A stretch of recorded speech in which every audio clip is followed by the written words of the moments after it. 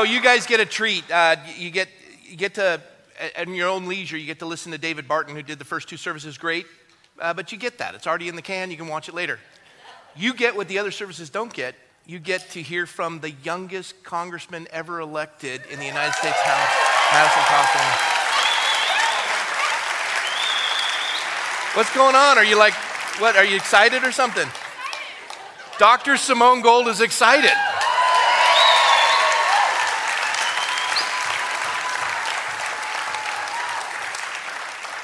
Well, before we begin, I wanted to share with you a couple things. First of all, this congregation is being used across the country to awaken the nation, and all of you are remarkable. And I want to say specifically that there are a number of congregants who are putting their lives on the line right now. Their entire career is on the line. I don't know if you know this week, but one of our congregants, Dr. Rake, was just fired from UCLA because he refused to get the injection. And that man's brave, absolutely brave and unbelievable, but it's coming at a cost. And I know some of you in here have received the injection, and as I've taken the survey across the country, and it's not a scientific survey, but you know what? I did work for AC Nielsen. I know projected data. I know how it works. And when I asked this question, simply I say, how many of you took the injection because you believed in its efficacy, its ability to do what it's supposed to do? And how many of you took it because you were intimidated, or you'd lose your job, or you couldn't see your grandkids? The lion's share, without exception, over 90%, as I have taken the survey across the country, are people that took it because they were going to lose their job, they were afraid they couldn't see their grandkids, on and on and on. And now we've seen close to 16,000. This is in the government website, the VAERS website, which is underreported probably by 90%. We've had 16,000 deaths from this injection. Over 300,000 hospitalized, up to 600,000 issues just pertaining to it. Now we're watching as the governor is mandating that our children be injected with this, with a virus that has a 99.7%, and for children it's 99.9972%. And the only children who've died from this had severe comorbidities, which is like leukemia and lymphoma. And we're watching as young children, 13-year-olds, are dying of myocarditis, and we're being told by the government that this must occur. Now, whether you're pro-vax or anti-vax is irrelevant. The issue is we're contending for liberty. So if I'm, yeah, amen.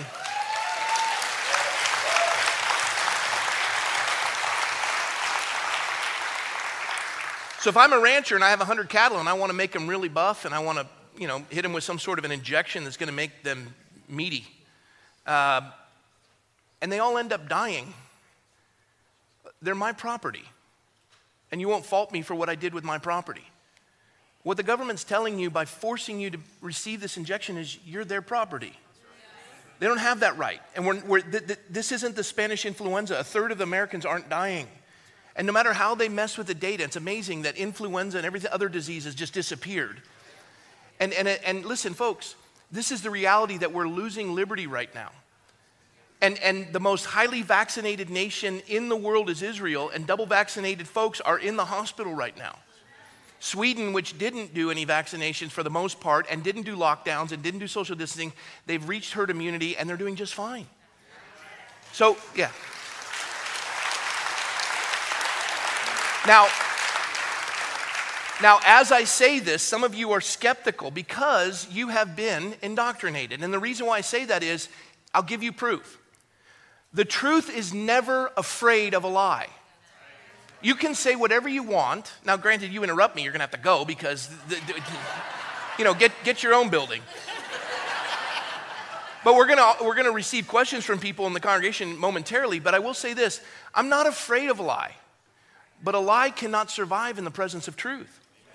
And here is your proof. We have never, in my lifetime, and I'm 57, I'm not the oldest, but I'm getting there. Never in my lifetime have I seen such unprecedented censorship in our nation. And not just censorship, they have to censor and hide and destroy people's careers if they have an alternative voice that speaks reason and deals with data. They are dismissed and they're canceled. And then they put forward the propaganda because they've silenced the truth. Why are they so afraid? And now we're watching entire websites being shut down. We're watching businesses being destroyed. And now, less than a year ago, we called all of our nurses and our doctors who were contending with this virus in the hospitals. They had no vaccination. They were contending. Many of them contracted COVID, and we called them heroes. Now they have the antibodies, and they don't want to be injected with something that's killed 16,000 of our citizens. And they're called not heroes anymore. We fire them. It started with get a free Krispy Kreme donut. Now it's lose your job. We're watching military personnel. A third of our SEAL team forces cannot be deployed because the President of the United States, the Commander-in-Chief, says if you're not vaccinated, you can't be deployed. For a virus that has a 99.7% survival rate, this has nothing to do with this virus. This is control. And it's incremental. And I'll read this to you, and then I want to introduce somebody. Here it is. In our congregation, we have, what happened to my phone? Why is it not working? Come on, please. People are looking at me. Do something.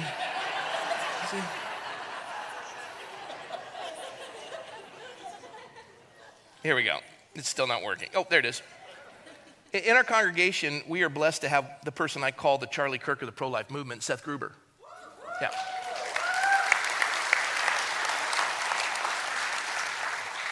Seth and his family have chosen that they don't want to have their child injected. They don't want to be injected. And they were asked to speak at a crisis pregnancy center here in California, I won't say where, being held at a church, and it was told that you can't come unless you wear a mask. Seth was lamenting over it, and I said, Seth, go. And they won't make you wear one because you're going to be speaking. And maybe say this in your speech. And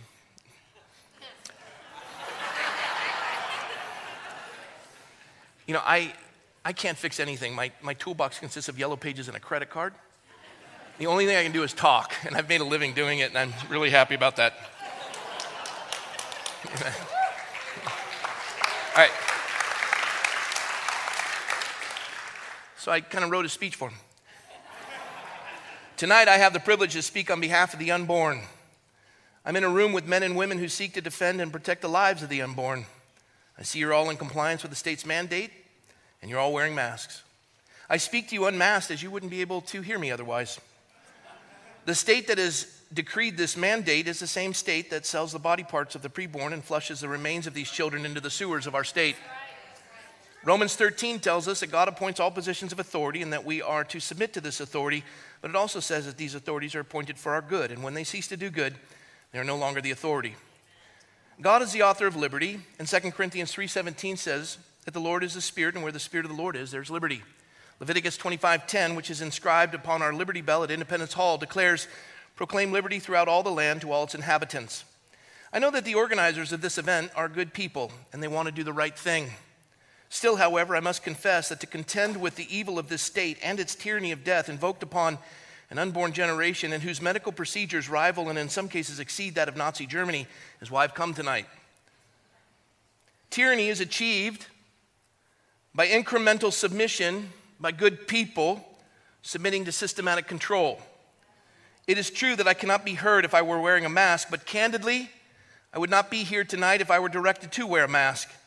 If we are to secure freedom from the tyranny of death for these children, we must ourselves stand against this tyranny of this government's attempt to muzzle and silence us.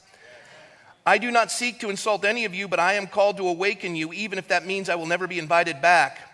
Why would this state lift its grip on the destruction of our children when it freely muzzles the voices of their defenders? If I am to be removed for not wearing a mask, so be it. I will go peacefully. But if we are to be victorious on behalf of these children, the battle begins with us. I invoke the words of the Apostle Paul in Galatians 5:1. Stand fast, therefore, in the liberty for which Christ has made us free, and do not be entangled again with the yoke of bondage. Yes. Bless you.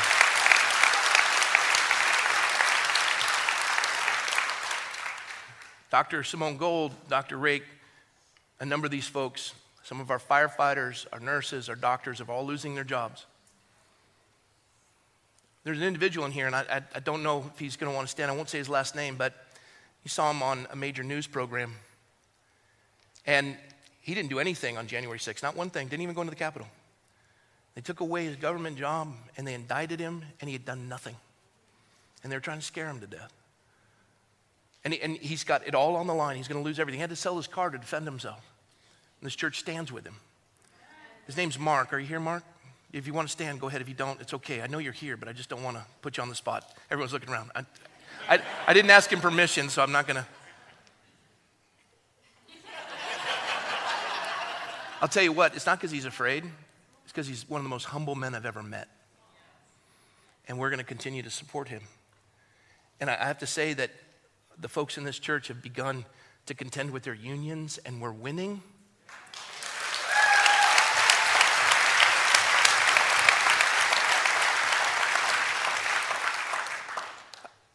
One person I will recognize, she stood in defiance of tyranny, kept her business open in Oregon, a salon. They destroyed her business, and she will not stop. And her name is Lindsey Graham. Stand up, Lindsey. She's with us. I'm so honored to have you here.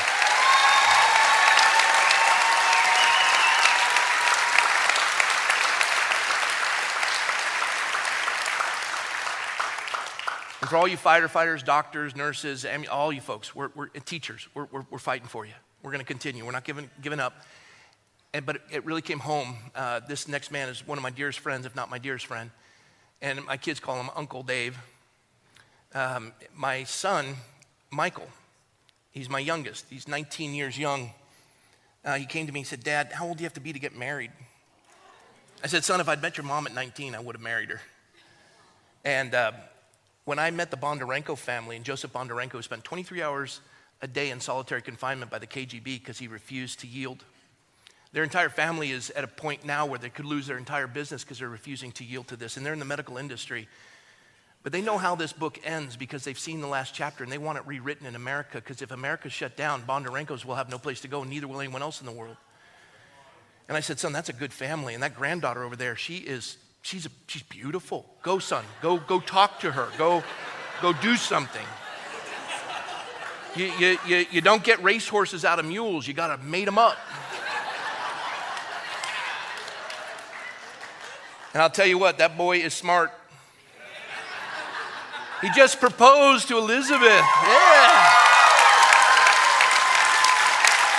These are going to be my new in-laws, the Krapcheks. Peter, Lydia, stand up. Come on.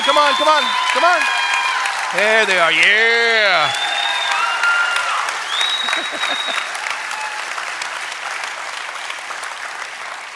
Lydia is Joseph's oldest child. Peter, his father's recently passed. His mother, like my father, is struggling with some senility. The two of them had to contend in the Soviet bloc where they would ridicule them and make them stand in front of the public school. Do not talk to these children. Yes. They have faced more persecution than you can possibly imagine, and they're here because they know this church is a beacon of freedom. And I'm so honored by them. And I want us to realize that we must contend and not give up.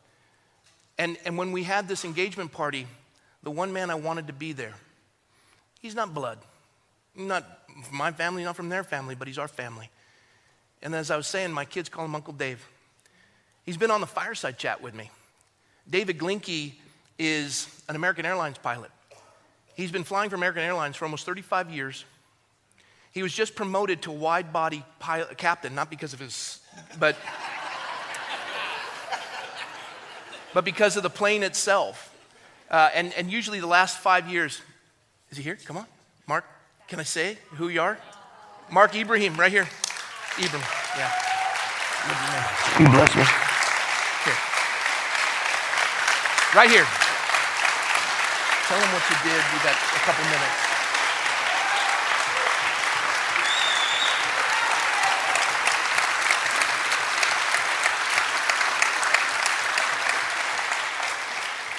My name is Mark. Not really a big public speaker. Kind of been a quiet professional my whole life. I was at January 6th as a DEA special agent, carrying my badge and gun, as was my brother. He's an FBI special agent. You guys served in? We both served in Iraq together. I was an Army officer. And my brother was with me the entire time carrying his gun. Nothing happened to him. He's still a full-blown special agent. I went on Tucker Carlson and got fired. And now I'm facing 15 years in jail. I just want to speak something. I put a lot of people in jail, and But for me to go to jail myself, I wasn't thinking the day I self-surrendered. I was wearing a black shirt, just turned it on.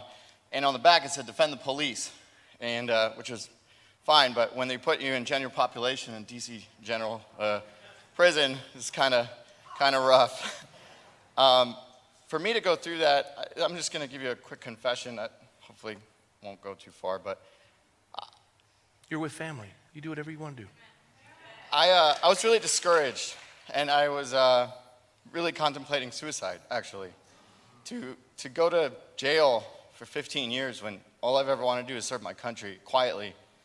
And I met Pastor Rob, and Pastor Rob helped me financially, and he encouraged me to fight. And honestly, your congregation saved my life. Just letting you know that.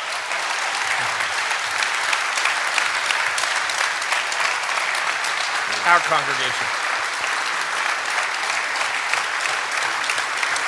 Thank you. I mean, Pastor Rob didn't know me from Adam, and he kind of just saw my stories, and he encouraged me to fight, and he gave me courage. And then I refused to take money. I said, you know what, I'm just looking for a job. And he said, no, you're fighting on behalf of all of us. And so, anyways, I won't take much more time. There's much more important, intelligent people speaking tonight than me. But I just wanted to let you know, like, you saved my life, Pastor. The Lord did. We love you. Bless you, man. Thanks, buddy. Let me pray for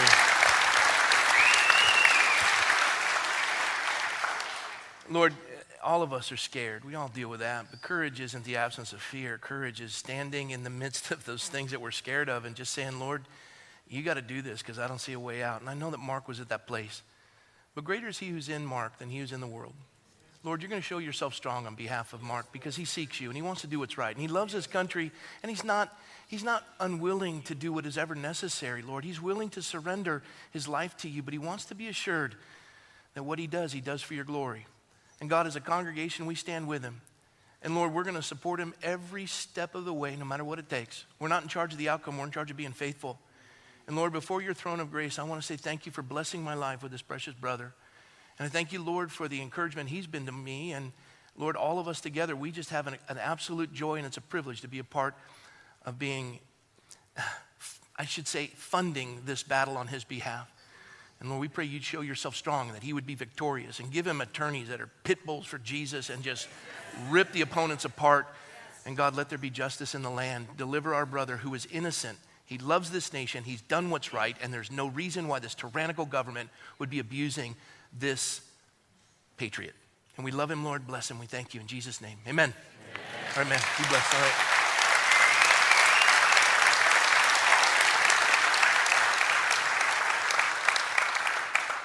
A great interruption. I loved it. I was getting to the point with Dave. He's going to give up a position as a wide-body pilot. He's not going to get the shot. People who I've considered heroes said, you know what, you need to just count the cost. You need to do it. And I know all of us get intimidated. Some of you have taken the shot. I get it. But forget what's behind. Strive for what is ahead. It's not about a shot. It's about liberty. This man's not going to take the shot. He's going to lose it all. And he has stood, and with him because of that have been thousands of employees at American Airlines. Take it. Bless you, man.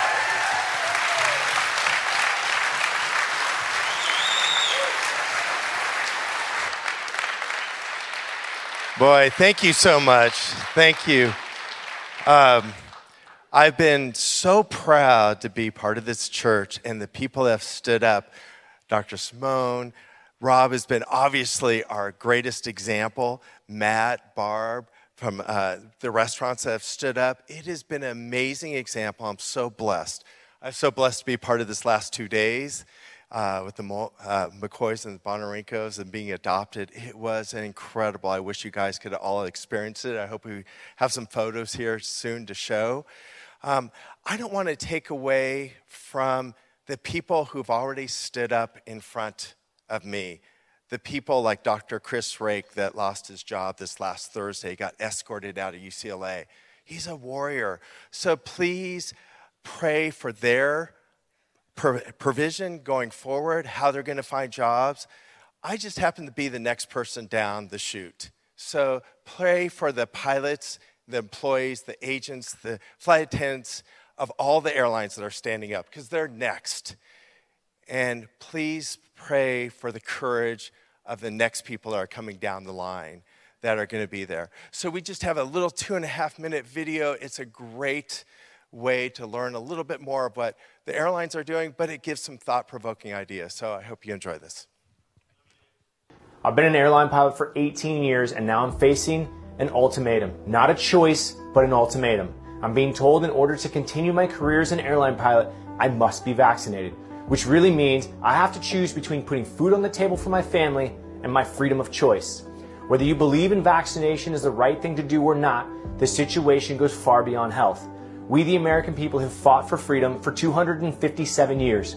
We go around the world spreading ideas of freedom and democracy. We help other countries and people fight for their freedoms, while ours are being stripped away. You may think being forced to wear a mask or get a vaccination is insignificant, but when you begin to compile mandate after mandate and loss of freedom after freedom, it becomes very significant. As each thing is taken away, we face what is known as the shifting baseline syndrome.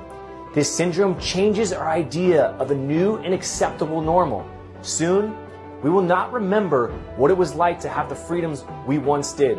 Our children and our grandchildren will experience less freedom, and they won't have the privilege or the pleasure to enjoy the same choices our parents had or that we have. If we give into these mandates and we do not stand up for our freedom of choice, we dishonor every armed service person over the last 257 years. A disservice to the people who have fought and bled for the very freedoms we enjoy. Whether you believe in vaccination or not, I'm standing up for your freedom of choice. You may support the vaccine mandates because they fall in line with your current beliefs. But if we let this happen now, there will be a day when what you're told to do will not fall in line with your beliefs. If we do not stand together and fight back in one voice, soon we could be told where to live, what job we will do, what religion to believe, and how many children we can have. Do you really want someone telling your children or your grandchildren what, when, and how they will live every minute of their lives? It's time we take a stance. It's time we fight for our freedom of choice while we still can. Join us. Visit usfreedomflyers.org. Help support our mission to protect and preserve our freedoms.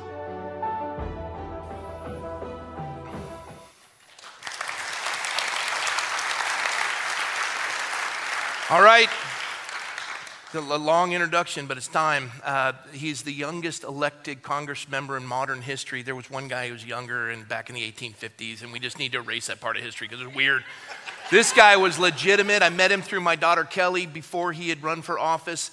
Said, Dad, this man was appointed to one of the service academies, and as he was getting ready to head to the service academy, he was in a car accident, became paraplegic, lost all of that. God took a hold of his life. And she wanted him to come and speak. And then it never quite worked out. And then I was in Virginia, and I ran into him in a lobby, and Charlie said, do you know Madison Cawthorn? I go, yeah, I know Madison. And my daughter, we connected. We started having a great time. And he goes, I'm running for Congress. And I thought, man, you don't have a snowball's chance in hell. And but then I saw his team and his energy and his excitement. And he's tireless and fervent, and he casts a vision that people get.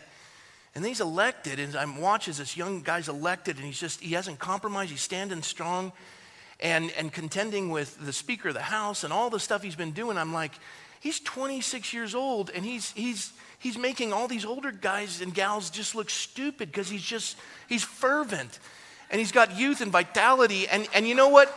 He's in a wheelchair, and he stands better than 99.9% of all Americans. Welcome, Madison Cawthorn! Yeah! Bless you, man.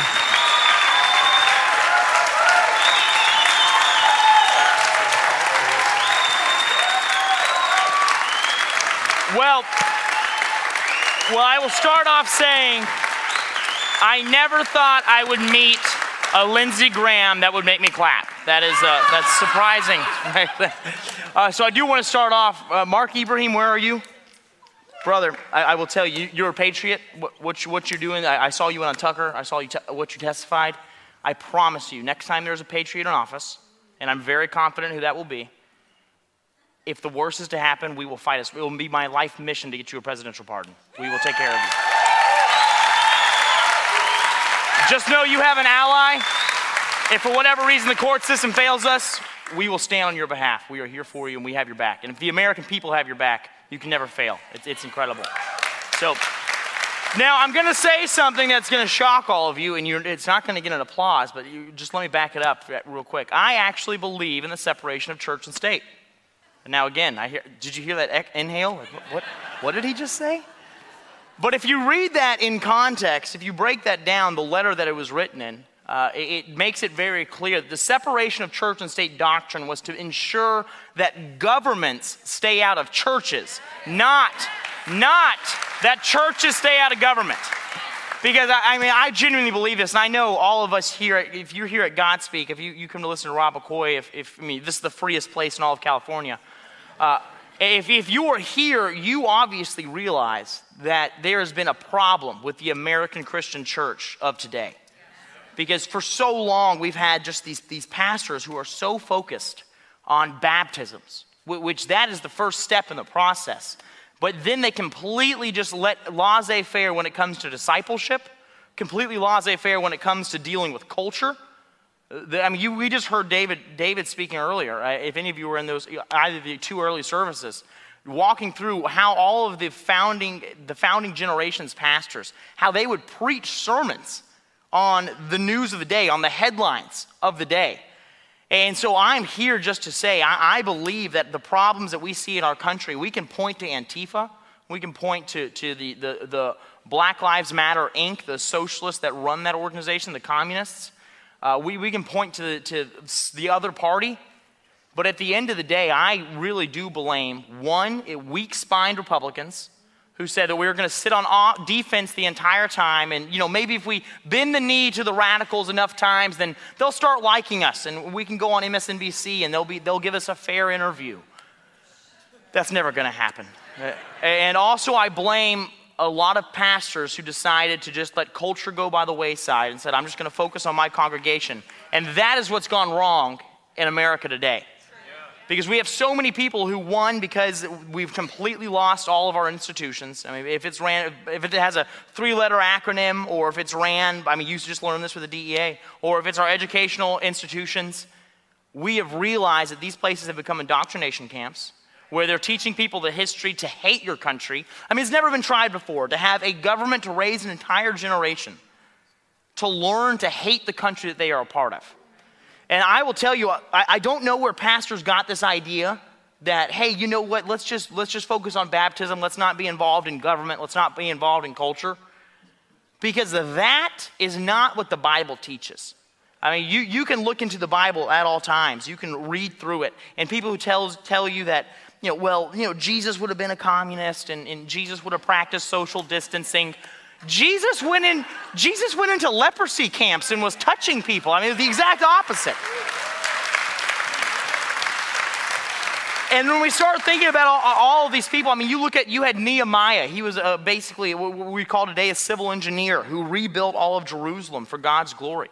You had Ezra, who worked in the temples but was still very involved in the culture of his day. You had Esther, who had a lot of influence within the palace of the Persian Empire. And I know a lot of us are probably sitting here, yeah, well, you know what, their institutions weren't as tyrannical as that. You look at Esther, and he ended up being kind of a nice guy after Esther kind of influenced the king in the right direction. Everything was good, because, who here has heard of King Ahasuerus? I literally had to write it down, because I always try to really actually pronounce his name, but no, none of us have ever heard of the name Ahasuerus as it's written in the Hebrew in Esther. But let me ask you all a question. If you know of a Persian king who showed up in Greece, who fought against 300 Spartans, who tried to send emissaries to say, hey, give me earth and water as a token of your submission to the state. That man's name is Xerxes. We all know him. And the actual marriage ceremony that happened when Ahasuerus went back to Persia, it was actually coming on the tail end of the defeat in Greece, and it was Xerxes himself who was the husband of Esther. And this man is as tyrannical as it gets. He literally has an army of 1 million slaves. This person is the most tyrannical version you could have. And so when I have Christians today tell us, oh, well, you know what, I don't want to get involved in things because, the government's getting a little tyrannical. I don't want to lose my tax-exempt status. My friends, we were called to be salt and light. We were not called to get a tax-exempt status. And so if any of you have your Bibles, I want you just go ahead and start turning there. But we're going to be working out of Esther chapter 4 today. And so if you guys get there, I'll bring it up later. But when we start thinking of the world that we're in, the country that we're in, and people start talking about, the Bill of Rights, or when we have a president that says, oh, well, the Constitution isn't really absolute. And, well, sure, maybe it's not if all 50 states agree to change something or a 2/3 majority. The idea that our culture should be defined by radicalists, should be defined by people who hate our values. Because I'll tell you, I look into Nancy Pelosi's cold, dead eyes every single day. And that is a person who legitimately, although she purports to be a Catholic, she only has religion. She has absolutely no version of a relationship with Jesus Christ. And I will tell you, the things that they purport when they just voted on a bill. We went through every single seat in the House of Representatives the night before just praying that there would be weeping on the floor. And I remember sitting, they've got a little cutout in one of the front rows where I backed my wheelchair in. I just remember sitting there and we voted on a bill. And it was to say that you could have an abortion basically all the way up until the day of birth. And to see the lackluster enthusiasm the Democrats had and Nancy Pelosi had as she led her party to go and vote this way. Because to them it was just another vote. Oh, it's not that big of a deal. And then to see the weeping that was going on from the real Christians within the movement. And there's not many, I'll tell you that. There are a lot of people who are Christian in name only in Washington, D.C. And to see the callousness that these people have when it comes to human life, I realize that these people do not worship the tenets of our Christian faith or our God. And therefore, I'm telling you, these people hate everything that we believe in. And when I went to Washington, I fully expected to feel just an all-encompassing darkness in Washington, that the enemy had completely won the spiritual battle there. But that's actually not what I feel, surprisingly. I feel an incredible amount of tension, of spiritual forces meeting each other on Capitol Hill. And so for those people who tell you that our country's already lost and it's too far gone, I promise you it's not. But the only way we can fix this is if we all, as men and women of faith, decide to stand, to fight for the next generation, because it is our duty. It is.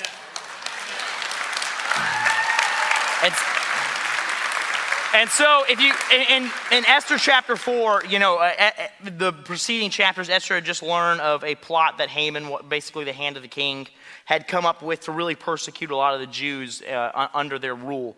You're reading through that, and to think, this is Ahasuerus, this is Xerxes, this is the person who is the scourge of all the Spartans.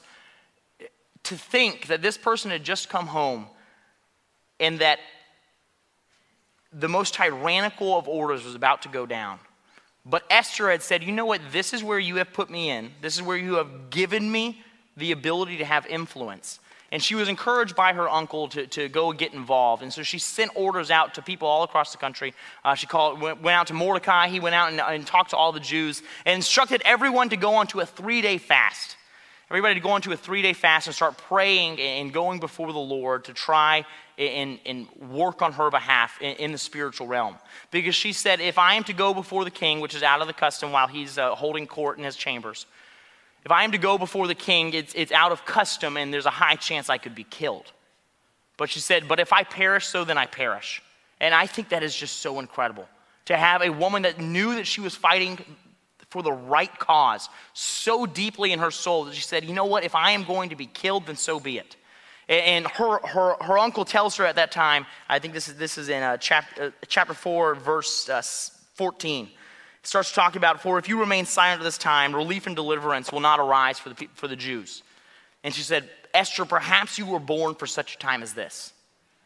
And so when I start looking out at this crowd, and I know most of us, I see a guy wearing a 9-line apparel shirt over there. I got a guy in an American flag hat over here. I can tell there's a lot of patriots in this room. I can tell there's a lot of people who are willing to know that fighting for freedom in today's country is a worthwhile cause. But I just want to encourage all of us to have the exact same level of conviction that Esther had to say, so, well, if I'm going to be killed, then so be it. I know I'm doing the right thing. Because if all of us in this room think that, as soon as we take the House back in 2022, then we're going to completely save the country. And it's not going to cost us anything personally. And it's just going to be over in a couple years as soon as we win another election. I'll tell you, that's how a lot of our establishment politicians who represent, our side act in Washington, D.C. They just say, they've been there 15, 20 years. And the average age of kind of the leadership up there is, close to 70 years old. And when they're there and they're just kind of talking back and forth, they say, it's just another election. It'll pass. There's always news of the day. This is not just another election. If we fail right now, I genuinely believe that my grandchildren will look at me and say, Dad, Grandfather, what was freedom like? What was it like being able to just go out and say whatever you wanted to? That must have just been cowboy country. And I want to be able to raise a grandchild and my children and say, yeah, it is cowboy country. And I would rather have dangerous freedom than safe tyranny any day of the week. And so my encouragement for all of you here is to spend a lot of time in supplication and in prayer and in speaking to the Lord, in searching yourself to ask yourself if you're willing to take the stand. Because this is not going to be over in just 2 years or in 16 months when we take the House back. This is not going to be over just once we get another good president in. I genuinely believe we are facing a generational threat that will take me the better part of my lifetime for our movement to be able to take our country back, to radically change our country where we believe in the founding tenets and the founding principles that our country was founded on. If any of you were here listening to David, to hear all of the Christian worldview, the fact that basically every single thing that was laid out in our founding documents could be backed up with a sermon that was told in the day, to realize that our country is one of the only countries in all of history that didn't just happen because one monarch fell or he was assassinated and then it was taken over by another one. This country was planned out. It was fought for by men and women. And when I say that it was fought for by men and women, I want to encourage us, because I'm sure many of us in this room say, wow, we're going up against the radical left. We're going up against the mainstream media. And let's call them the corporate media, because they're anything but mainstream. We're going up against the corporate media. We're going up against all the institutions. How can we, although there's seemingly a lot of people in this room, how can we stand against all of that? But remember that back in our founding, anytime I go into the Capitol Rotunda, there is all around in the 360 degrees, there is a painting, and it's about 12 feet tall, and it goes all around the rotunda. And if you look all around it, it goes all the way from, when John Smith got here, and then it goes all the way down to when, as a North Carolina boy, I'm very happy with where it ends, because the Wright brothers taking flight in North Carolina Beach, and that's where I believe America belongs, it's soaring with the eagles. But when you look up there and you go kind of to the third or fourth kind of segment of that painting, it shows the patriots standing against the British and the German mercenaries and even the loyalists who existed in the country of the day, who said, King George isn't that bad. I'd love to pay all his taxes. But to remember that when you look at that painting, you see there's probably 50 or 70 painted, British soldiers who are all in perfect lines and perfect uniforms, all ready to decimate their enemy. And then you look at the patriots, and it's like, wow, there's maybe 7 people painted there, and they're mismatched. They're not in an organized fashion, and you wonder why did they paint it with so few people? But then I asked one of the historians, and he explained to me that only 3% of the American population at the time actually stood up to the tyranny of the British Empire. And so when I heard that, when I realized that the greatest empire of the day came to absolutely smash and destroy any thought of freedom, and only 3% of Americans stood up to fight against it, well, let me tell you, there's a whole heck of a lot more than 3% of Americans who are willing to stand up right now. I'm telling you, as we look all throughout history, anybody who's trying and limit speech or get rid of certain books or, put a trigger warning on top of the founding documents of our country, literally, that's a thing. They've literally, on the National Archives, they have a little warning that pops up if you pull up either the Bill of Rights or the Constitution and says this may offend people, there's violent language in here, and so on and so forth. Are you kidding me? Well, yeah, there was violent language in there. We had to fight a war for your freedom. And then George Washington at that time literally said, you know what? We could be living under the Washington family rule right now. He had all the popularity in the world. He easily could have become a king. People even referred to him as Your Excellency. But then he said, no, I'm going to set a standard right now that we give power back to the people. And my friends, when we look right now, we look at all of these people throughout all of history who have limited speech, who have tried to limit people's congregation, who have tried to limit people's ability to gather together and to protest against the evils of our day. They are on the losing side of history. The trend is that people, freedom-loving patriots, win in the end. And I mean, you know, we've all read the end of the book. We've all read Revelation, and of course that means it's going to get really bad at some point. We may be living in those times, who knows? But I'll tell you, the end of the book means that we win. It really, really does. And so I want to encourage all of you, one, not because I'm asking you to do something that I wouldn't do myself, but it is time for the American Christian church to say, I don't care about my tax-exempt status. And if there's a CFO in the room, I know he's freaking out right now. But I don't care about my tax-exempt status, because if I do not stand up right now and use the strength and the will that God has indwelled within me, and we all have the Holy Spirit in us, to stand for the freedom of the next generation, because we want a little momentary safety, let me tell you, my friends, we don't deserve any of it. We truly do not. And so we're going to have to resolve ourselves that we're going to have to lose some friends. Some of us may lose our jobs. We're going to have to be ridiculed by people who say that, you know, I mean, if anyone, I would ask you to raise your hand, but I know it's 100% of the room. But I ask you to raise your hand if you've ever read an attack article against me saying that I like to kidnap puppies or something. But I am telling you, every time they write one of these attack articles against me that's filled with lies and slander, I know Charlie Kirk feels the same way. Also, Charlie told me to tell everyone in this congregation, thank you from the bottom of his heart. He loves Godspeak very much, and he thinks you guys are all incredible, and I'm going to pass on he's incredible. But, you know, if you look at mine or Charlie's Wikipedia page, I mean, it literally looks like somebody who just hates everything we believe in wrote it.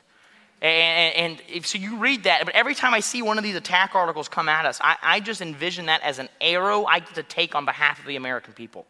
And let me tell you, I don't know if you all are from around here, but if your member of Congress or the person that you have elected representing you isn't introduced at the beginning of articles as somebody who's going against the flow, or as the controversial Madison Cawthorn, the controversial Charlie Kirk, I have noticed that everybody that I look up to and respect has that word controversial in front of them. It's kind of like a code where, like, hey, this person's a patriot and a Christian, he wants a family. Because it's crazy.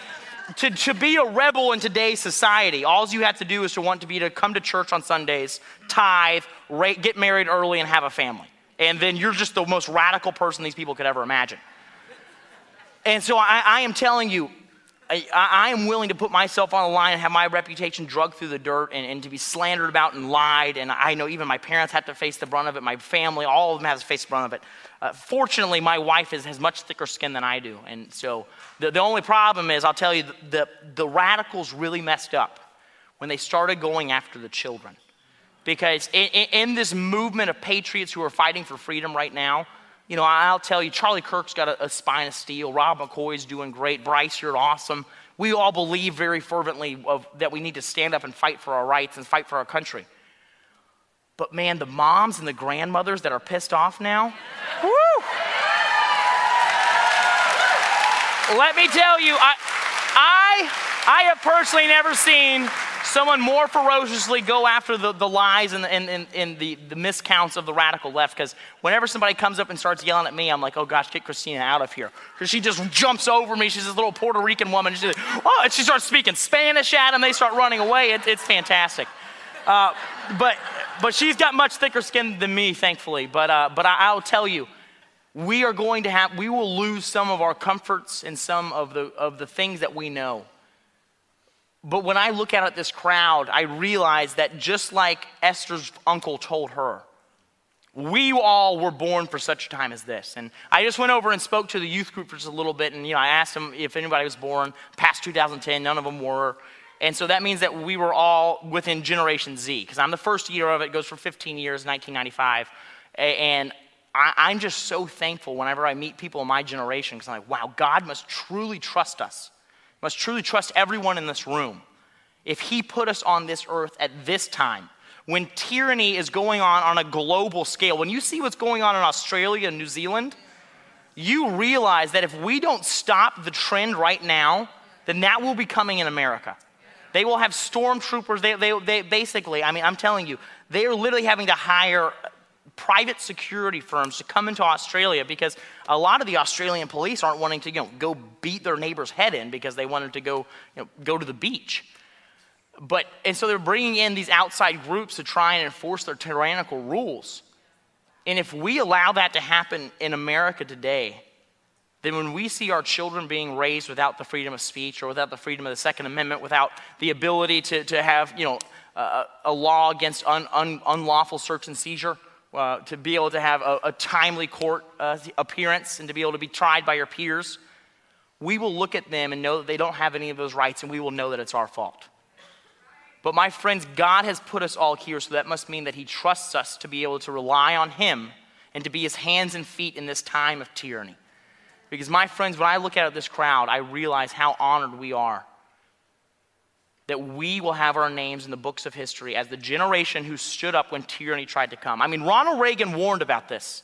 Right when one of my favorite statues in all of the Capitol is Ronald Reagan's statue, because whenever I roll up to it and walk up to it, I start showing everybody the statue, and almost all the statues there are made out of bronze. They're on top of a marble frame, a marble little pedestal.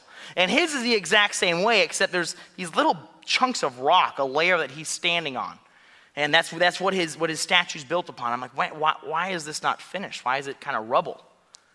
And my friends, it is the pieces of the Berlin Wall. Because he so soundly defeated communism in his time that his peers said, we need to have him standing upon his enemies. But he gave a very grave warning in one of his final addresses, where he said that if communism was to ever come to our shores, it will come in the name of liberalism. And that is exactly what is happening. Because these people are starting to use the English lexicon and the English language.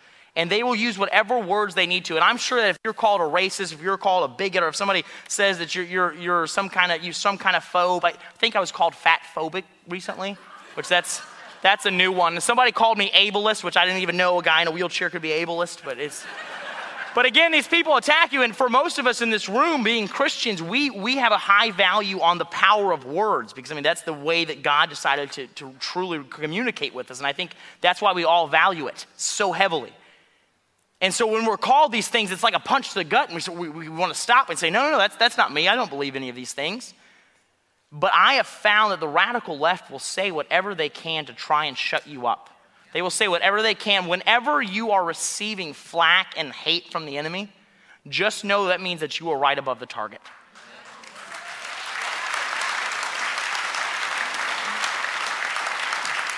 And so I'm going to wrap up pretty soon. I would like to be able to just take your guys' questions, because I know that if you wanted to, just listen to a politician speak the whole time, you could just turn on CNN or Fox News. But I want to be able to take some of your questions directly, but I want to leave you with a closing sentiment.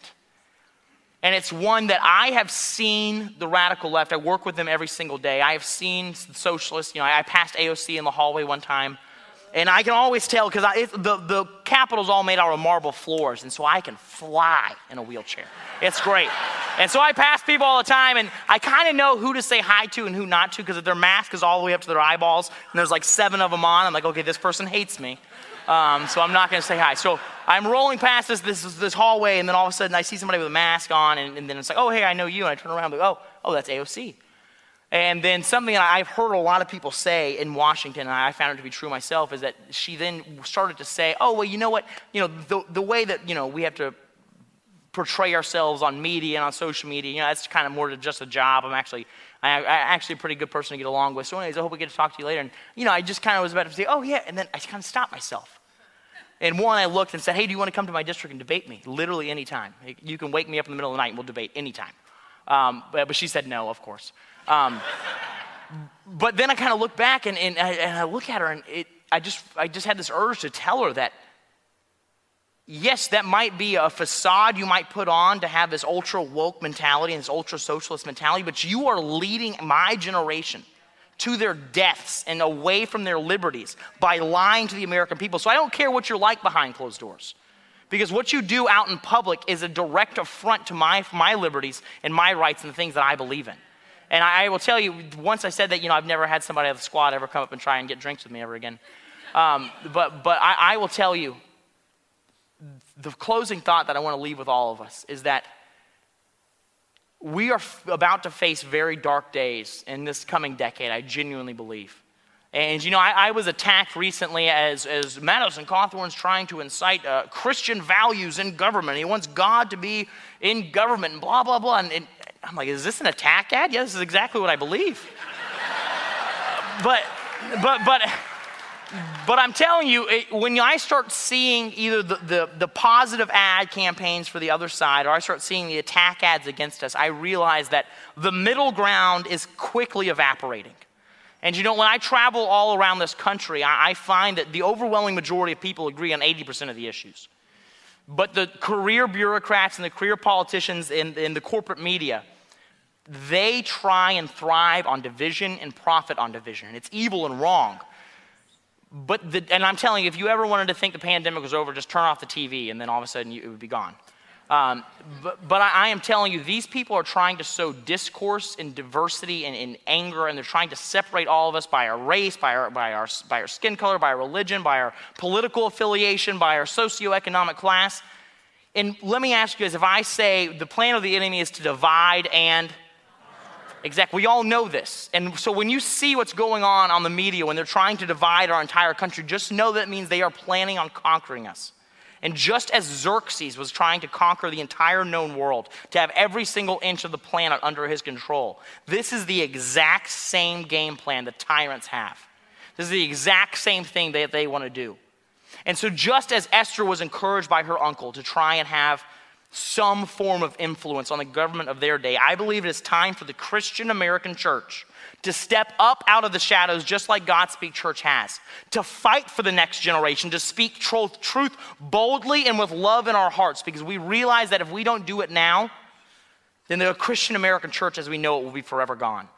Our country is responsible for sending more missionaries out than any other country in the history of the world, and that's something we should be incredibly thankful for. But if we allow the tyrants to get their day, they're not going to try and shut down churches, as I thought was their main game plan for a long time, that they wanted to get rid of all churches. No, they want to get rid of pastors like Rob McCoy. They want to get rid of pastors who come out and preach the inerrant truth of God. But they would love to have this exclusive third party with a higher power rubber stamp be able to come in and say, oh yeah, well the reason we need to institute socialism is because in Genesis 9:4, and then they'll just try and word speak you all around, and they'll try and tell you, if you don't believe this, then you're actually evil and you're against God's will. And my friends, I'm telling you, if you see somebody who's going to one of these woke congregations, it's time for us to be bold. It's time for us to be willing to lose some friends and to have a difficult conversation, to say, it is time for us all to stand up, to go out and speak just as Jesus Christ did. Because, whenever somebody tells me, oh, well, I had some random socialist who's an elected member of Congress yelling at me, well, you need to go to church, and what would Jesus do? And I felt like turning around and saying, well, flipping tables and hitting people with whips is on the table. Showing up with an army at your back. Jesus is going to have a tattoo on his freaking thigh, just like Lindsay here, with a tattoo on his thigh, ready for battle, ready to fight for the freedom to bring his people home. And my friends, when we think that we serve a God who is weak, no, we serve a God who is meek. And I'm telling you, we should all, and this is a great quote from Jordan Peterson, a guy I really look up to, where he starts talking about, that our culture today is trying to completely demasculate all of the young men in our culture. You can look at the testosterone levels in young men today, and they are lower than throughout all of history. And there's a lot of reasons for this that we can get into later. But my friends, they're trying to demasculate the young men in this country because they don't want people who are going to stand up. And so I'm telling you, all of you moms here, the people who I said were the most vicious in our movement, if you were raising a young man, please raise them to be a monster. Raise them to be a freedom-loving patriot who says that they thrive within competition, that they want to stand up and be as strong as they possibly can. They want to look down at their hands filled with calluses and know that it is their duty to try and protect their family from the evils of this world. And to the women in the room, I'll tell you, I was raised by probably the most, I have the greatest mom in all of history. And I'll tell you, Mary might contest and Jesus might have something to say about that, but Priscilla Cawthorn, I think, will win out. And if there's a Catholic in here, they're like, oh my gosh, Mother Mary, full of grace. But But I will tell you, one of the greatest things that I love so much about our culture is that we give value to every single person.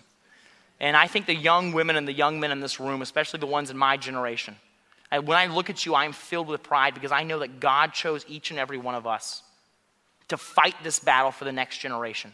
And sure, it might not be fair that it fell upon our shoulders, but instead of praying for easier times and easier days, let us all just pray for broader shoulders, that we may shoulder this effort and we may save this nation, because it is up to us. Because every single one of us in this room were born for such a time as this.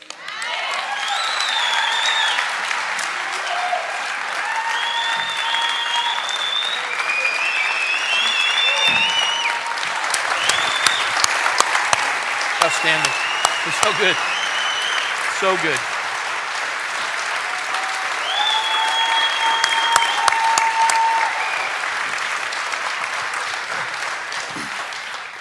So we're gonna, we got a few minutes.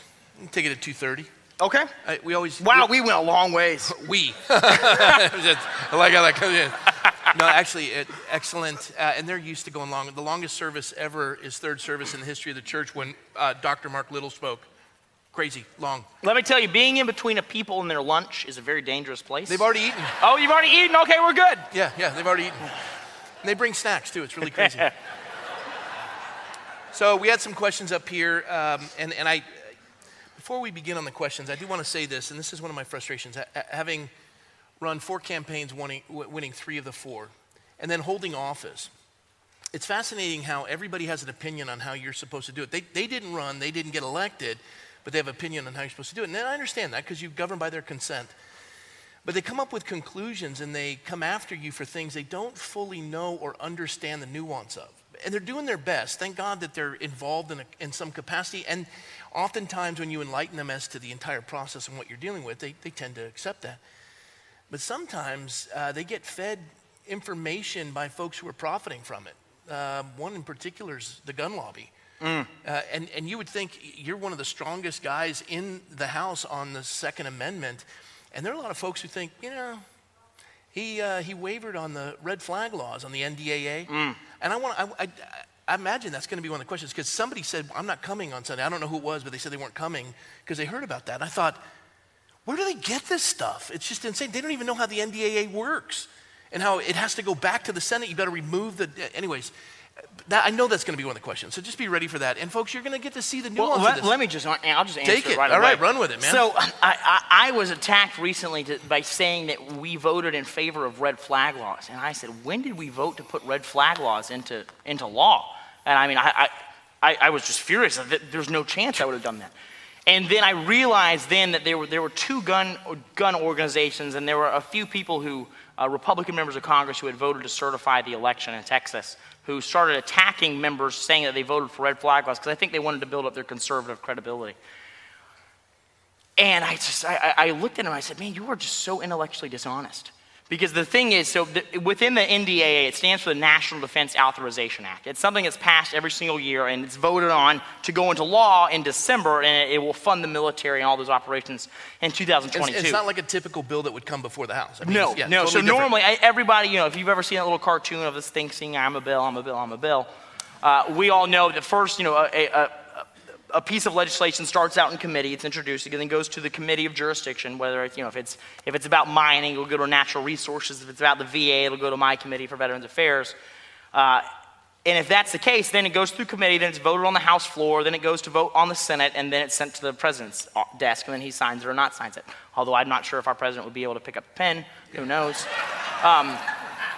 But I will tell you, so the NDAA is a lot different because, you have a Senate Armed Services Committee and you have a House Armed Services Committee. And so we had this vote, and I started finally realizing what these people were talking about. We had a vote on the National Defense Authorization Act. It was a procedural vote to move this bill from our committee over to the Senate committee, just so that, and then we're going to have a joint committee between the 2 committees. So it works unlike any other bill, basically, that goes through the House. And so the House Armed Services and the Senate Armed Services Committee were going to come together, and then they'll change it, mock up and change this bill very drastically and heavily. And then it comes back to the House, whatever the final version of the bill is, and we vote on it for what we call final passage in December to go into law. And then if it passes the House and passes the Senate, then it goes to the president's desk, and then we all of a sudden can vote, we can fund the military. And so there were a lot of big wins in this bill, and there was a lot of bad things in this bill, but it's difficult to really get into the weeds with it because it's going to change so much before December, because it's going to have months of deliberation. So one of the great things that we have in this bill, one of the amendments we supported, was that we are going to forbid the military from being able to issue a dishonorable discharge to anyone who refuses the vaccine, which that is something I felt very passionately about. But then I think it was section 529 on like the 300th page of 1,400 pages. I don't know who writes these bills. I really don't. Because the bills my office write, I mean, Luke, what are they, like 6 pages? And so I don't know who writes these bills. They literally, I think they just sit there and hit all the keys. But anyways, so on the 300th or something page in section 529, there's this thing which basically, boils down to what a red flag law is. And for those of you who are unaware, red flag laws it's about the Second Amendment, and it's to where, somebody who knows a person, whether it's a teacher, a doctor, a girlfriend, or whatever, can even be an ex-girlfriend, or ex-boyfriend, or it can be a neighbor, whatever it is. They can go to a court and they can say, hey, I think this person is planning on shooting up a school, or this person on committing suicide, and then they can pass the thing. They can come and seize your weapons from your home, and you can't fight back, or else you're fighting against it. It's evil. And so I am an incredibly strong opponent of red flag laws. And the reason being is because all of us in this room who have been alive through 2020 realize that this will be weaponized to disarm the American populace so they can do in Australia here, and that's their plan. And so anyways, but there are these people who are being intellectually dishonest, who are trying to boost up their fundraising numbers because everybody believes in what we call clickbait. And so, literally I think where's my phone? So we sell these stickers. This is a sticker of me, and you see I've got a .338 Lapua with an M9 on my chest. I love guns. So I'm a big proponent of the Second Amendment, and I will tell you, so these people come out and they say Madison Cawthorn supports red flag laws, and so most people know I'm the strongest advocate for the Second Amendment, and so then that's going to make everybody click on the thing. It's like, if you want to stop him, donate now. And it's all this big pressure campaign to try and bring in donations and profiteer off it. But I would like to tell every single one of you in this room, that is a lie. And anybody who's trying to peddle that lie is either trying to make up for the fact that they thought the election was completely fair and honest and the efficacy of it was great, or it's just some gun rights organization who's trying to take your money and grift off of you, and it's a lie.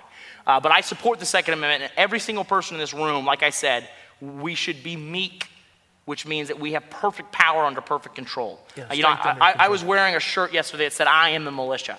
Because when it says a well-regulated militia being necessary for the defense of our republic and a free people, when we start hearing all of this, we realize that we are the militia. It is our duty to be able to tell the government, no, if you want to become tyrannical, if you want to step across the line, to break our social contract of the consent of the governed, right, then you will be stopped. And that's what the Second Amendment was written for. It protects the first. That's right. And so, yeah.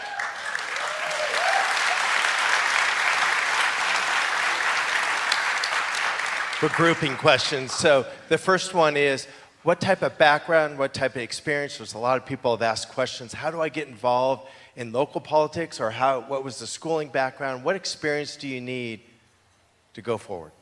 So I was actually homeschooled all the way through. That's a great response. I will tell you, I think I was really greatly spared by my mother, and it was a huge sacrifice for her to, homeschool a child. I know what it is, but she looks back, and now she's like, yeah, my son's a member of Congress. Your son's a raging liberal. I think I made the right choice. And so I'm a big proponent of that. So I didn't go to any traditional schooling. I went and did a year of college, and my best friend and I, we were talking afterwards, and we were signing up for the next year, and we just kind of realized, you want to run your own business? I want to run my own business. We're never going to have to sit through an interview. I mean, it was cool going through the history classes, but what did we actually learn? Why did we just pay $30,000? And then we realized, okay, this is kind of all just a pyramid scheme. And I'm telling you, my wife is a physician's assistant in anesthesia. And so she's phenomenal. She does an incredible job. And then, I've got lawyers on my staff, and I want all of those people to go to college. I think that if you want to be an engineer, you need to go to college. But if you're going to college to try and figure yourself out, That's expensive. That's expensive. I mean, let me be dead serious with you. I mean, if you're 18 years old and you're about to go spend $30,000 for a year of education, I would ask your parents, instead of sending me to college for a year for $30,000, why don't you give me a gap year and let me travel the whole world for $30,000? You will be so much more well-rounded. You will learn so much more about yourself and about the world that we live in. And you will love the rights that you have in America so much more if you do that than if you go to some radical indoctrination place. But wait, you got any kids? No, not yet. All right. I'm trying. All If right. any of you want to send a message to Christine and say you should have kids now, feel free. All right. I wasn't setting you up or her, so I don't want to get in trouble for this. I'm a dad, and you left one part out. I'm not giving my son $30,000 to go on a road trip. I'll save the $30,000, and you go work for a year and find yourself out, and then you won't have any debt. Because they come to you and they go, I really want to find myself in travel. Good, raise the money and go get the money to travel. But you want to spend $30,000 because you want that university's name on your bumper sticker. My kid goes to. It's not about you, and you're sending them to universities with money you don't have to get degrees that are worthless. Ethiopian lesbian literature is actually very profitable. Yeah. There's a great third century poetic literature. Yeah. And then they go out with this degree that doesn't matter to find jobs that don't exist. But you said my child goes to. And then you work hard in capitalism and you build these businesses and you buy buildings for these universities and they go into the endowments and they're indoctrinating your children. Just stop it. Just stop funding these stupid schools and start investing in other capacities for your kids. Amen? Let me touch one more thing on that. Yeah. So one more thing I want to touch on with that is, I have several friends who went to a 4-year degree university. Anyways, I'll get back to your question in half a second. I apologize. But I have several friends who got a 4-year degree university, and now they are hundreds of thousands of dollars in debt or $80,000 in debt. And these people are now going out, and then they're renters, and they're trying to make their way through the world. But the problem is that the left, because we are trying to subsidize higher education loans, they're going to continue to raise the price because they know you'll keep paying for it. And now what that has done is created an entire generation of renters. And they're trying to because of third wave feminism, they're pressuring people to get married later and have children later. Yep. And if you think about it, these people don't own any property or land in America. They don't have any children. So why should they care about the debt? Why should they care about what's going to happen to the next generation? They don't have any children. And this is why they're so much easier to be able to be sheeped around to say, hey, you know what? Well, I'm just going to I would like to just get a check in the mail because I'm not thinking about the future. But to get back to your point, in Federalist Paper 52 and 53, written by James Madison and Alexander Hamilton, they start talking about really exactly what is required to be able to get into Congress. And so if you guys understand, basically I ran a business for about 2 years. I went to 1 year of college, and I actually died before I graduated. I was in a terrible car accident, and then I got my GED, and so those are the qualifications I have. I don't have any letters after my name. He's not a ghost. They brought him back to life. They brought him back to life in that thing. Yes. Sorry, I should have covered that. My bad. Why do you think I'm talking about spiritual warfare so much? I mean, but to get back to my point, so basically in the Federalist Papers, they talk about why they made the requirements to be able to be in the U.S. House of Representatives so low. I mean, basically, you have to be a U.S. citizen, and you have to live in the state that you are going to represent, not even in your district, just in the state, which I think is weird. And then 3, you have to be 25 years old. And so I started my election when I was 24. I barely just slid across the line, turned 25 right before I got elected, so it worked out really well. But the reason they wanted to make the bar of requirements so low to be able to get in is because they wanted the House of Representatives to be the most indicative and the most closely aligned with the American people. Yeah. And so when I tell you that all of the leadership in Washington, D.C.'s average age is about 70 years old, that leaves almost every single person in this room out. And now I think that the 70-year-olds need to have some kind of presence there, but I think also our younger generations need to be more heavily involved in politics. And so anybody who wants to run, if you're 25 years old, contact us. We'll help you. We really believe in I need reinforcements, just a heads up. The area of the nation that eats more banana pudding than any other city is in Washington, D.C. Go ahead. What do you got? What is your hopes for the midterms, and what is your hope for the next presidential election? Well, I like that second one. Madison, we're going to win so big. It's going to be big. So, but I'll tell you, for the midterm elections, I'm hoping we pick up at least 40 seats. But I'm telling you, the way that they are governing right now, I think we're going to pick up a whole lot more than that. And since we have so many states that are under Republican control, if you have any friends that are in a state legislature that is under Republican control in the 39 states that we do control, and you're not telling them every single day, what are you doing for elections integrity? What are you doing for election integrity? Yeah, that's not a federal issue. That's a state issue. It's a state issue. Yeah. And because trust me, you do not want Nancy Pelosi anywhere close to election laws. Because she will figure out a way to be immortal and stay in office forever. She'll turn it into California. Yep, it's yeah. So wait, that's where we are.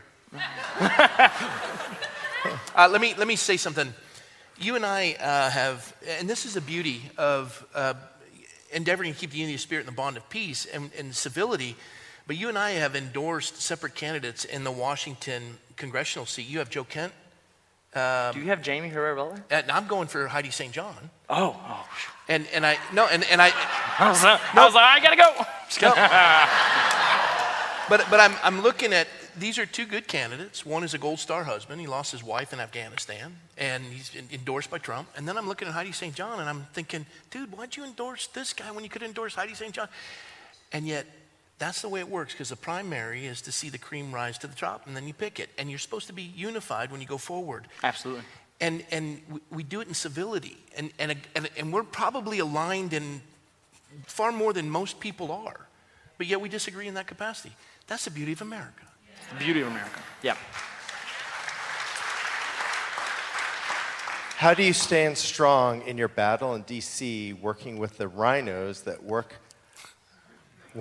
wrong us more than the other side? Does anyone ever we'll take that and one more question after this, because okay. I'll look for a good one. How do you deal with the rhinos?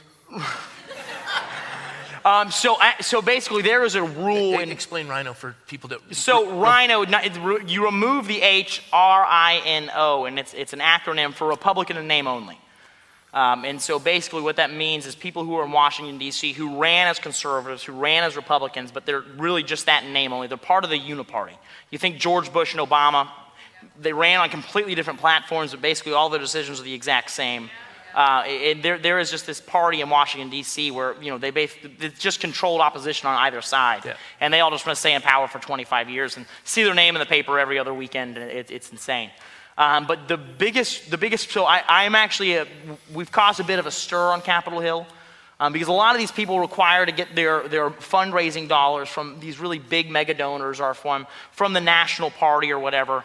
And so basically the rule is, hey, you got to play within the lines that we set, the rules that we set. And so basically you can't go out and primary other Republicans, and you can't fight against them. We're all on the same side here. It's a team sport. But fortunately, I am supported by about guys who give between $5 and $15. I think my average donation is $22. We're one of the greatest fundraising forces in all of Congress. And so I don't have a guy who's giving me $22 who is calling and saying, you're going to have to play within my rules, buddy, or you're not doing it. Let me jump in there. Yeah. When I saw you in the lobby in Virginia, and you were considering running for office, and Charlie took you aside and he said, stay away from that side of it. The money's going to be easy to get, but money speaks. It's just a matter of when. And you don't want to be owned by that. And you took that advice to heart, and you have stayed true to that. And that blesses me more than you know. I'm proud of you, man. Absolutely. And so we get approached by leadership all the time. They're like, hey, so I saw you're getting involved in this race, and can I tell you about this incumbent candidate? He's such a great Christian. And because I think they always try to come to me with a Christian card. Yeah. And it's like, well, okay. Well, they voted to either impeach our president for the January 6th commission, which is they're using as the tool to start putting Capitol Police units in all the major cities all across the country, which is another step to federalize the police force. And trust me, you do not want a police force that is under the command of Nancy Pelosi. No. You don't want that. And so really, whether it's I don't want a federal police force under the command of anybody. Amen. Yeah, amen. Yeah. If you have these alphabet boys, ATF, FBI, whatever, these people show up and they try to intimidate you. If you go and speak at a school board and now the FBI is calling you a domestic terrorist, they're saying you're Al-Qaeda, they're saying you're the Unabomber. It's insane what they're doing. And the reason that they're able to get away with it is because they don't fear Republicans. No. Because they know that Republicans aren't going to use the power of their office. But I'll tell you, I was elected to go to Washington, D.C. to kick the system on its side and to give the power back to the people.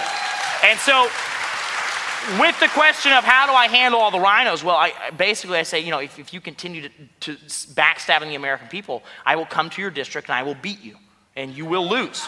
And I'm telling you, we have some incredible America First candidates who are popping up all over the country, and it's going to be a really good year in 2022. All right. Last one. Last one. What do you see as the biggest threat topic to Congress? And I'm going to add the one that we always ask. What is the way that we can pray for you going forward to help you? What was the first part of that? What is the biggest threat/topic in Congress that you see right now? And how can we pray for you going forward? Biggest threat is government overreach, and it's plain and simple. And unfortunately, with the way our Constitution works, you have to have 51% of the vote in the House of Representatives to really be able to affect any form of change. And so the biggest threat is that these people become so emboldened, and they have no sense of fear of accountability to the American people, that they overstep in a way that is just mind-boggling, that forces kinetic forces to meet each other out in the field. And that's something we never want to do. So the biggest threat is to try and stop this tyrannical government overreach in the halls of Congress through deliberation, through debate, and through the laws of our land. And that's what we have to get done immediately. But the biggest topic that's probably brought up in Congress every single day, it's really just the overreach of the other party, and it's the jelly spineness of so many people in our party. Because I always say my backbone's made out of titanium, which is great. So I always sit up and have great posture. I love it. But I will tell you, so many people on our side of the aisle, they just sit back, and this is something that Charlie and I talk about a lot, is we want to encourage Republicans to use the power of their office. I mean, Republican governors, I just gave a speech calling for this on the House floor about 3 weeks ago. Now we've seen 10 Republican governors coming together, and who knows what's going to come out of that. But these radical cities all over the country, whether it's Portland, whether it's Seattle, whatever it is, these places, they completely have disregard for any form of federal law or whatever whenever it comes to, they create sanctuary cities where they say, we're not going to deport anybody even though it's the federal prerogative to go in and do that. Well, right now that we have an invasion going on our southern border, and I'll tell you, when I call it invasion, the mainstream media wants to paint it as if we're xenophobic. I mean, I worship a Middle Eastern dude, and I'm married to a Puerto Rican, so obviously I'm not xenophobic. But the problem is, the reason I believe we have got to have a secure border is because there are paramilitary operations in the form of cartels going on our southern border, about 4 of them that really operate our southern border. They do billions of dollars of revenue in the drug trade and fentanyl trade every single year.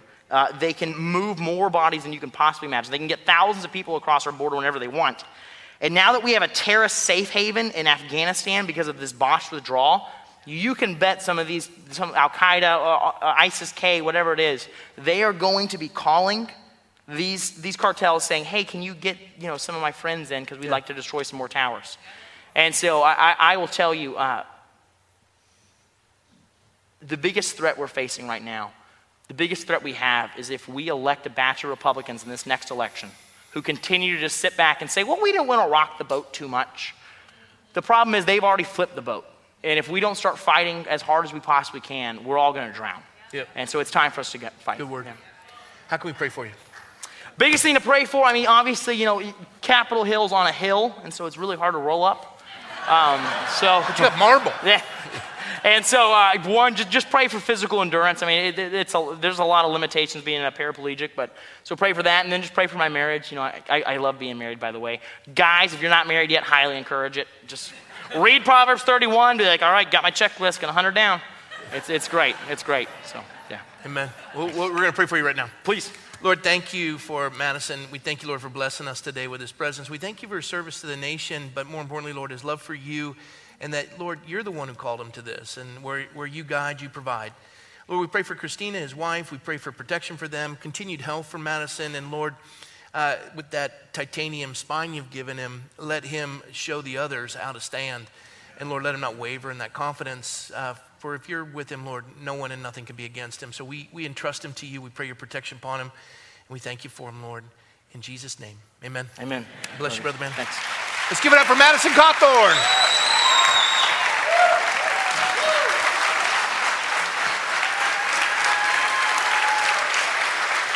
we're going to let him get out there. He's done 3 services, and in between the last one, he had to kind of lay down. You don't know the limitations. It's tough, and he never lets it show. And the guy's always, I mean, he's not going to tell you, but he's always in pain.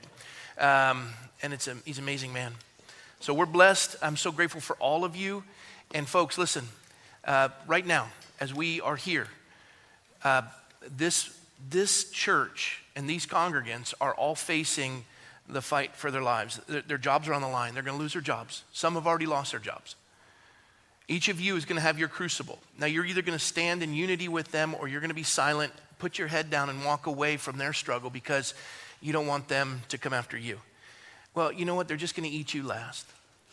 And if you've bowed your head and you've walked away from it and you're feeling convicted, we're not here to condemn you. I love what the scripture says. It says, forget what's behind.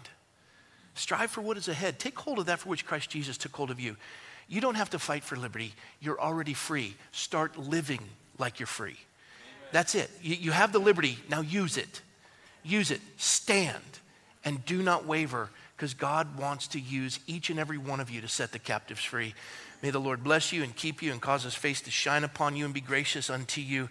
And so, Lord, we thank you for this day. We thank you for blessing us. We thank you for the power of your word. And our hearts are full because your word does not return void. And Lord, you've come that we would know that truth and that truth would set us free. I thank you for these men and women. I thank you for their faithfulness. I thank you for their tirelessness. And Lord, that you've called them for such a time as this, that they are more than conquerors. They're not scared. And so, Lord, we ask your blessing upon them and we thank you in Jesus' name. Amen. God bless you guys.